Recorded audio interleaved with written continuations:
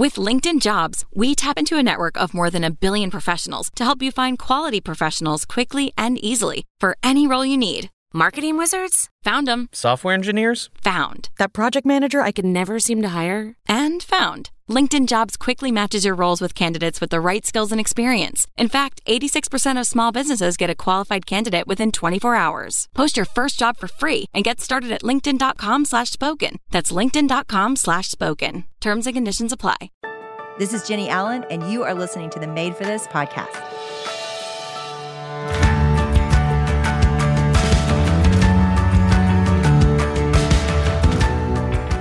Every year, it is our joy to partner with Compassion. And in the last year, over 200 kids have been sponsored because of you guys. And we want to keep that going. And so we believe in this work. We believe in the story of compassion. Today, you're going to get to hear Richmond Wandera's story. And I promise you this, you will never be the same. It is so powerful. So let's go.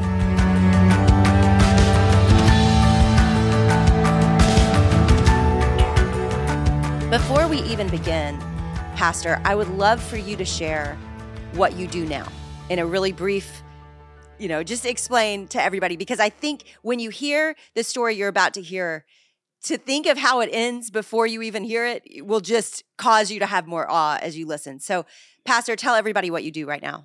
Hi, everyone. My name is Richmond Wandera. I'm in Uganda, and I'm the president of Pastors Discipleship Network, a ministry that's making a difference in the whole of Africa. We exist as a ministry for one purpose: to bring training to the African pastor in order to deepen the church and advance the gospel through healthy churches. At the moment, Pastors Discipleship Network, the ministry that I founded, is in 3 countries: South Sudan, Uganda, and Congo. And we are serving over 6,000 pastors, which means 6,000 churches. The average number of people in each church is about 120, meaning over 750,000 people are being impacted by our work. And we are so honored to see all the stories of transformation, churches becoming more healthy, pastors' homes becoming more healthy, the gospel advancing with speed, but with depth and strength. And so it's been an absolute joy to see God work, and to just look back at my story and see where it all started is a marvel to myself, my family, and everyone who gets to hear this story. So let's go into that story. The best place to start with is with the major turn that took place in my life when I was 8 years old. So I was only a kid. I had 5 siblings, and I also had a mother who was never educated, but she knew to stay home to take care of us while my father went out to work. And so I was only 8 years old when, after going to school one morning, I returned to find lots and lots of people at home. And there was crying and there was sobbing, and I just knew instantly there's bad news. And when I came close to the front door is when I saw it. I saw that my father had been murdered in the presence of my mom. As an 8-year-old, I looked around. I was so confused. I was so scared. And long story short, we laid my father to rest. But that just ushered in a whole new life and a whole new world for us. It wasn't long before that we were asked to leave the home that we lived in, which we were renting. The landlord literally kicked us out, saying, "You can't afford to stay here anymore."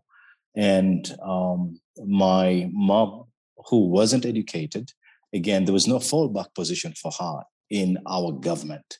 There's no care, there's no plan, there is no application that she could make for any kind of support. And so there we were, kicked out of our home, and we ended up going to a slum called Naguru. Now, I must say that was like the longest walk of my life, because Naguru had a reputation. So many children were not in school. So many people were dying. So many mothers were dying giving birth. Just the reputation, the sheer smell going into Naguru was the worst possible thing that would cross a person's mind, knowing that that's going to be home. And I remember us carrying a few items that we had, and we were going to Naguru. It was probably about a 2.5 mile walk from our previous community. And when I arrived at Naguru, I saw this house. It's a one-roomed house, 12 by 12. And my mother looked at us and said, "Welcome home. This is going to be your new home." And I remember walking into this house and looking up, and I saw that the old iron sheets that covered the house had all these perforations from nails that could not hold any longer, and they'd been blown off, and you could see some sun rays beaming through. And I wondered what happened when it rained. I was soon to find out, because the rains came. And I remember this one night when it started raining around 1 a.m. in the morning. And we thought it was this ordinary storm where you hear all these cracks. And if you can imagine living in a slum where most roofs are tin roofs that are old, and these are houses, small little houses, just all bunched together, just one little house after another. And with many of these nails not holding, whenever the wind comes and the storm comes, there's all this sound of bending iron, bending metal, and bending sheets of metal. It was just crazy. But for us, that was no ordinary night, because the wind was so strong this particular night that the central iron sheet of our house was blown off by the strong torrent. Wow. And I cannot describe the amount of water that filled our home that night. Our little house became like one giant bucket. We couldn't run out, we couldn't stay in, and we just stood there quiet looking at each other, just praying for this rain to stop. And I recall just being there, and just all the dignity that I once felt or had just washed from me. And just when we thought it couldn't get any worse, a few days later, my mother, she said to us, "There is no more money for food." That single statement sent us to the street. And what became as visits to the street became a lifestyle. And there we are. We wake up in the morning. We're not in school anymore, because in Uganda, it's private education. So what does a kid who doesn't go to school do from the time they wake up?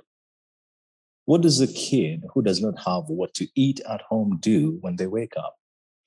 That became the questions of my day. And I began to wake up and just go to the street. And I used to walk with my little sister, Doreen, who was 6 at the time. While my brother Richard and Ronald used to go one direction, Raphael and Sharon used to go another direction, trying to increase the chances of picking up stuff. And I remember going to the street, and some days were fun days because, we could climb trees and, get papaya or mangoes or whatever. And we could find some things like that were fun. But some days were really hard days, especially those days when we got up late and other kids had gone ahead of us. I recall this particular day when I literally ran after a moving lorry that was bringing bananas from the countryside to the main market called Nakawa. I was so hungry that afternoon, and I was my sister Doreen. It was been such a bad day. We were starving. We hadn't had food the previous night, and now it was morning. It's coming to lunchtime, still nothing in our belly. Life was just so painful. And so when I saw this truck, I didn't care which car was coming from the left or right. I just ran right into the middle of the road and began running behind this truck. And I remember when it slowed down at the junction, I was able to jump and pull myself on the back of this truck and pluck bananas and literally jump off, and then came back to my sister. And I remember giving her bananas to eat. And I remember her eyes, her big eyes, when she saw me coming back with bananas, like, "Richmond, where did you get those?" Oh. I said, "Look, Dad, don't worry about it, just eat." And I sat next to her. Oh. And I was literally taking care of my sister when I was only 8 years old and my sister was 6. But I remember sitting with her as she ate away and feeling not just forgotten, but invisible. Because there's a lots of people that kept walking by the street, and none stopped to ask, "Who are you? Where are you from? Have you had anything to eat?" None. You'd ask your own kid if they were sitting somewhere just by themselves looking hungry, and nobody did that. And I remember just feeling so lost, and I wondered what would happen to us. But in the middle of this desperation, my mother realized if nothing changes, she would lose us one by one because the death of kids was a common story in our village. And so she was not well health-wise, but she picked up herself. And that's why my mother is like my hero. She picked up herself and said, look, I'm going to find help. And so she goes to one of her friends. Her friend points her towards the local church and says, that Baptist church, Nakawa Baptist Church, has a compassion project. And this project sponsors kids. It doesn't matter whether they're Christian or not, because we were not Christians at the time. We had never gone to church. My mother never went to church. My father didn't believe in God. And so when the woman said compassion sponsors kids, whether they're Christians or not, my mother was encouraged by that. And so she came to compassion and shared our story. And she was amazed by how fast the people from compassion came to our home. And they began telling us to prepare and to share our story and to share our birthday information, what we loved to play with, and all of that. And they said they'll try to find a sponsor for us. Not long after that, the same man who took my picture, his name was David Serwaji. I'll never forget this man because I enjoyed taking that picture. I remember taking like 2 or 3. But David came back to us 3 months later with the most amazing news. David is standing at a distance with my mother talking. And my mother all of a sudden throws down the broom that she was using to sweep. And she just goes off with a wonderful shout. In Uganda, we would understand it. She was just rotating as she did that. And I knew that's good news because everyone knows that sound. It's a beautiful relation. And so I ran and I asked, Mom, what's going on? And my mom tells me, Richmond, you've got a sponsor. And I can't begin to describe the words and the joy and the dancing that filled our home at that news. We were so happy. We celebrated because we knew what that meant. We knew what happens when kids get sponsored, what that means to their education, to their health, to their childhood, those who've lost their childhood because they had to mature too fast. Like, for example, child-headed homes that are led by kids who are 8, 9, 10 years old. Finally, kids who've lost their childhood get their childhood back again. They're there on swings, on seesaws, on merry-go-rounds. And it is, someone is protecting them and they feel like children again. And I knew that was now going to become my story. And so I go to this project and I'm received by a man called Peter Mugabe, who was the pastor of the church. And I'll never forget the day I received my health number. To this day, I remember it, UG 129/0064. Never forget that number because I was told, Richmond, whenever you fall sick, malaria, cholera, diarrhea, whatever disease it is, don't run to the church. Don't even run to the Compassion Project. Just run to any hospital next to you. All these hospitals have a list of kids who are sponsored. They will verify that you are sponsored. They will treat you. And here's the thing. Don't worry about the bill. How life-changing for you. How life-changing for your family as well, right? Like that changes the trajectory of a family. Absolutely. And this is the beauty, Jenny. We have an amazing model that we benefited from because the model has that if the family is more than 2 kids, sponsor 2 kids. Because when those 2 kids receive food, that food will be enough for the family. When those kids receive a mosquito net, they could all sleep under these mosquito nets. And that was exactly my story. Let me just share this with you because it's what almost caused my mom to fall off the chair. My mom is there and my mom is told that the sponsor that's changing Richmond's life is 15 years old. Oh my goodness. A 15-year-old girl called Heather made a private, personal decision that she'll leave simply so that I could simply live. that she would live with less so I could live with more, that she would reach out and step into the fight and say, look, whatever it takes, I'm going to walk with you, Richmond. And she's not doing that she might gain anything from it. She's just doing that because she just loves, and the gospel compels that. I mean, anyone who knows Christ knows to take care of the poor.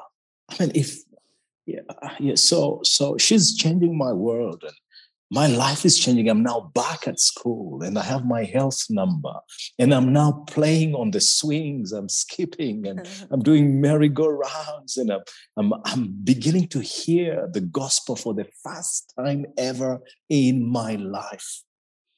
And then a few years later, it took me a while because the gospel was so new to me, because I was used to different belief systems. But until I was 14 is when it finally lit up for me. And Pastor Peter was giving us a devotional word. He was sharing from the gospel, as well as making reference to Genesis 39 about this young boy, Joseph, who was going through all this pain, not of his own making, but there was a God who loved him and had a good plan for him. And my heart was so touched by this message. I said, I want to give my life to God. I want to repent. I want to give every things I stole on the street and fighting on the street, and all these things just almost came back to my mind in one flash. And I said, look, I want to give my life to Christ. I want to try this.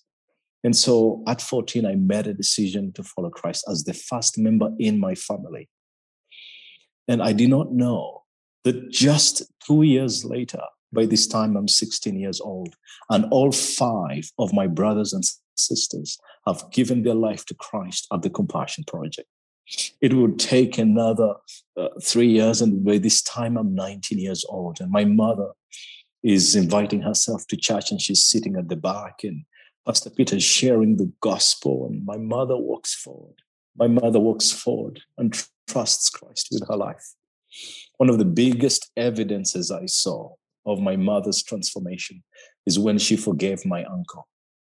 The transformation that came in our home was incredible. My mother was sad, always blaming her pain to the loss of my dad and all of that.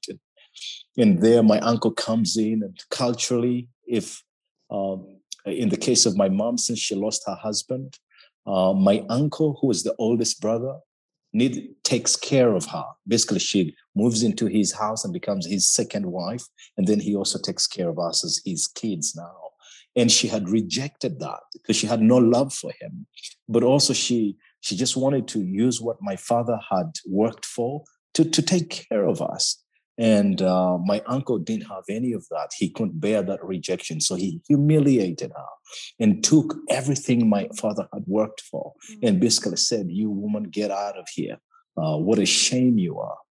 And so in the midst of the time when we desperately needed what my father had worked for, we had no access to it. And my mother was just filled with rage and anger and all kind of bitterness towards him. And here she is. I'm 19 years old, and she's giving her life to Christ. 3 years later, my uncle is sick with cancer, and he's in the hospital. Nobody's taking care of him. And guess what happens? My mother hears this, and she mobilizes us and says, let's go and take care of uncle. Let me just say, I'm probably not the only one crying right now. And of course, for me, it's so personal because that would have been my son's life. He didn't have any living relatives in Rwanda. And so what you're saying to me, I can just picture, that you as an 8-year-old trying to figure it all out and carrying the burden of that. And yeah, I'm in awe of God and how he would use a 15-year-old girl. That got me. I just know that there's a disconnect for us sometimes of how we can help and how we can be a part of stories like this. And that bridge of a 15-year-old just saying, sure, at some conference or hearing something like this and saying, yes, I will help. And who knows, they probably use their parents' money, but but it doesn't matter. It was the faith of her, that child, that said, yes, I want to help. So Pastor, this is a miracle that you would be training and equipping pastors and come from a place of unbelief in the slums of Uganda and then receive an education trained by Moody Bible Institute. This is all a miracle. Talk about your passion for pastors and the local church and where that developed, because that is the investment of your life. You're giving your whole life to this. Talk about why you care about it so much. In my life, I was very committed to make a contribution to my country. My country, by the time I was finishing high school, was the sixth most corrupt country in the world.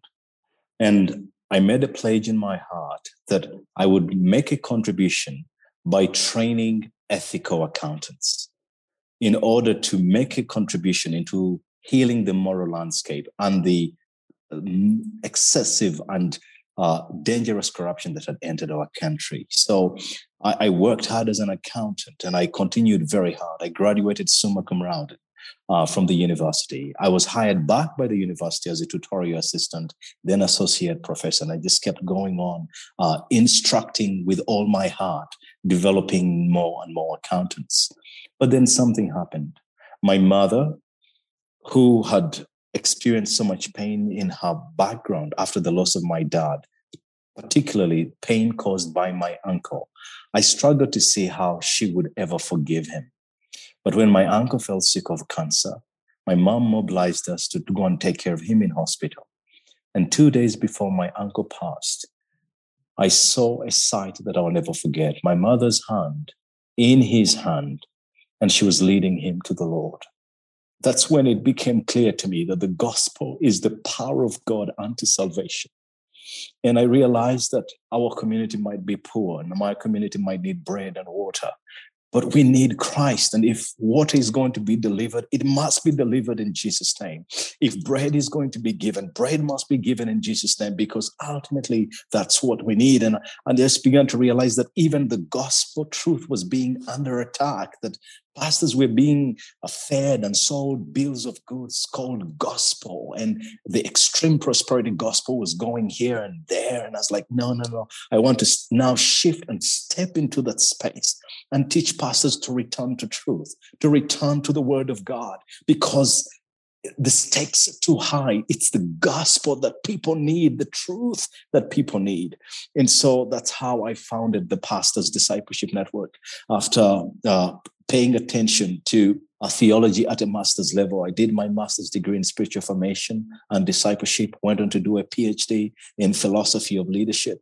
And together, theology and leadership being brought into the hands and into the hearts and minds of most desperate pastors in Uganda who are untrained. I mean, we're seeing all this transformation happen. And I'm so grateful that God would allow me see this and also be a part of it. Have you ever gotten to meet Heather? Oh, that would be the joy of my life. So Compassion UK knew that Heather was living in a certain part of the UK. And so when I was coming to the US, on this particular trip, I was going to Moody. They organized a surprise visit for Heather. Unfortunately, it was Compassion that was surprised. Heather was flying out when they were flying me in. Oh, no. So that was so sad. But yeah, we're working out in a way that I will get to see her. We chat. Please record that and send that to me, because I'm already weeping just at the story of it. So yeah, I just think, God is good at connecting people and making the world very small. I would love to ask you another question. We, in the last 2 years, we have been blessed to, get to hear stories from around the world. And what I've learned from that is that there are different ways that you do community there. And I know that because I've been there as well. But I would love to just hear what it looks like to live life in a communal way, because I think that's one thing in America that has really broken down and I'm hoping is restored. But talk about, for you, just even the basic things of eating together, and what does it look like to just live shoulder to shoulder with people? The umbrella philosophy of how we do community in Uganda is called Ubuntu. And that's something the listeners can research and read about. Ubuntu, simply summarized, means I am because you are, and you are because I am. Nobody could see themselves as an individual entirely. If I'm to progress in life, it's because you did something. If I'm to retract, it's because you did something. And we just see ourselves as a community that way. Very practically, during these recent days of the coronavirus, it's been amazing to see community rise to the highest image possible that you could imagine. So in Uganda, we had the opportunity of doing what we call temporary, I don't know how to frame this, it's temporary adoption. So temporary adoption is the idea that if a family knew that the child will not survive if they continued living with them because they didn't have food, they were willing to give this child to another family within the church that was able to take care of the child for 2 or 3 months. And we organized it in such a way that the children are protected and all of that. But it was amazing to see over 300 children exchange homes. And after 3-4 months, these children go back to their homes safe and fed. And when I saw that, I mean, you just picture that. It's almost like an exodus that's orchestrated by love and community and the hand of God. These children moving from one home and to another. And that was just one of the pictures that demonstrated high-level community. The other one was food. Most families in Uganda are generally poor, and they will do a lot of subsistence type agriculture, or at least whatever they earn, it would be from their daily labor. So you work and eat. Whatever money you make in a day, you eat that. And so it was beautiful to see that even the poorest of the poor, when the church called on anyone who had something extra to give, people brought bananas, people brought matoke, people brought corn flour, people brought all kinds of things to the church, so that now we're able to take that and give to the more desperate families. So one dynamic that I think I must explain is there are families who even the poor call them poor. I don't know if that makes sense. Like within a slum community, everyone is generally poor, but there are those who are extremely poor, maybe for health reasons, and they can't earn an income. There is no food for 2 or 3 days in a row, and all of that. And so we saw the poor give to the poor. And even though it was very uncertain, because everyone had every reason to hoard, everyone had every reason to keep and maintain, but it was just so powerful to see the poor bring food and say, look, share this with someone who is less fortunate than I am. And if you see the person saying, I'm fortunate, you'd chuckle and say, look, how is this even happening? But people were able to share the little they had. And I think majority of Uganda has survived because of community. People loving on each other, sharing the little they have. But more than that, being willing to take in children, even though they knew they had not enough to take care of their own. So that would be just but a few examples of community in Uganda. You're talking to a lot of people right now that are in the Western church. What can we do, Pastor? Because we want to help. There's 2 things that have been on my mind. The first one is this, that when a person makes a decision to live simply so that someone else can simply live, there is nothing more beautiful than that. Because such a person is not coerced, is not forced, is not manipulated or whatever. They just of their own are changing someone else's life. And that single action is so powerful. And yet, you know what? Almost everyone can do it. And for me, that action changed my life. The second thing is we're living in very difficult days right now. Uganda is under the 3rd wave of the corona pandemic. And while Uganda has lost over 120,000 jobs, where over 40, I think the number is 44,000 companies and small businesses have shut down. Uganda's economy, according to experts, is going to take 15 years to recover to what it was before the pandemic. While many people have lost their lives, and we are sad about that, and while many businesses have shut and adults are affected, but do you know who is most impacted? It's the children. Yeah. It's those who cannot fight for themselves, who cannot voice themselves, those who are invisible. And there's never been a time more critical in history, in the history of the world, for children to be connected to such a a rescue, a support system like compassion. Because when a child is in compassion, they will not starve. When a child is in compassion, compassion will bend backwards, do whatever it takes to make sure the child is taken care of. And so there has never been a time that's more critical than now for people to make decisions in such a way that kids get in hundreds get connected to a support system like this. I mean, I lived in a very difficult time, but I've not seen so much pain at such a scale than I've seen today. And so my appeal to the world and my appeal to the audience is, guys, just think about it and pray about it. But more importantly, act. Because for me, one act changed my life.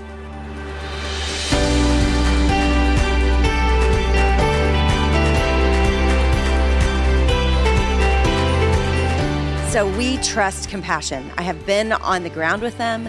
My husband and I sponsor a little girl named Chanceline, and it has been a gift to partner with Compassion multiple times. And I have seen that work be redemptive to the whole community. It isn't just changing that family. Compassion gets on the ground and they serve the entire community. And so what I want you to do is I want you to pull out your phone and open up a text and send the name Jennie, Jennie, to 83393. And you are going to get a text back with a picture of a child and a link.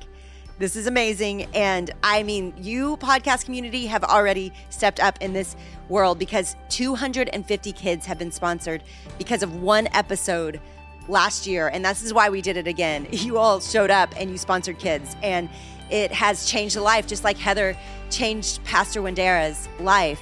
You all have changed 250 lives. And I believe this episode was so good. I believe it will be double that.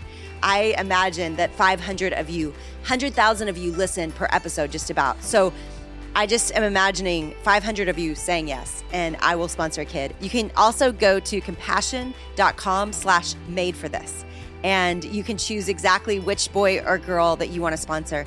And Compassion is going to send a gift to you when you do this. We're going to send you a copy of Get Out of Your Head just to say thank you. If you already have it, you can give it to a friend or give it to a neighbor. And I know that this story that you're a part of, I mean, you can't know how it will change the trajectory, not just of a life, but of a family and of generations. So I'm so grateful, Pastor Wandera. Thank you so much for sharing your story with us. We believe in the local church, and we believe in ministries that support the local church. And so all of you listening right now, just know that this work is real. 80% of what we give to Compassion goes directly to Chanceling, to our sponsored child. And I'm so grateful for that. Their work is incredible. And I just want all of us to get behind it in every way we can.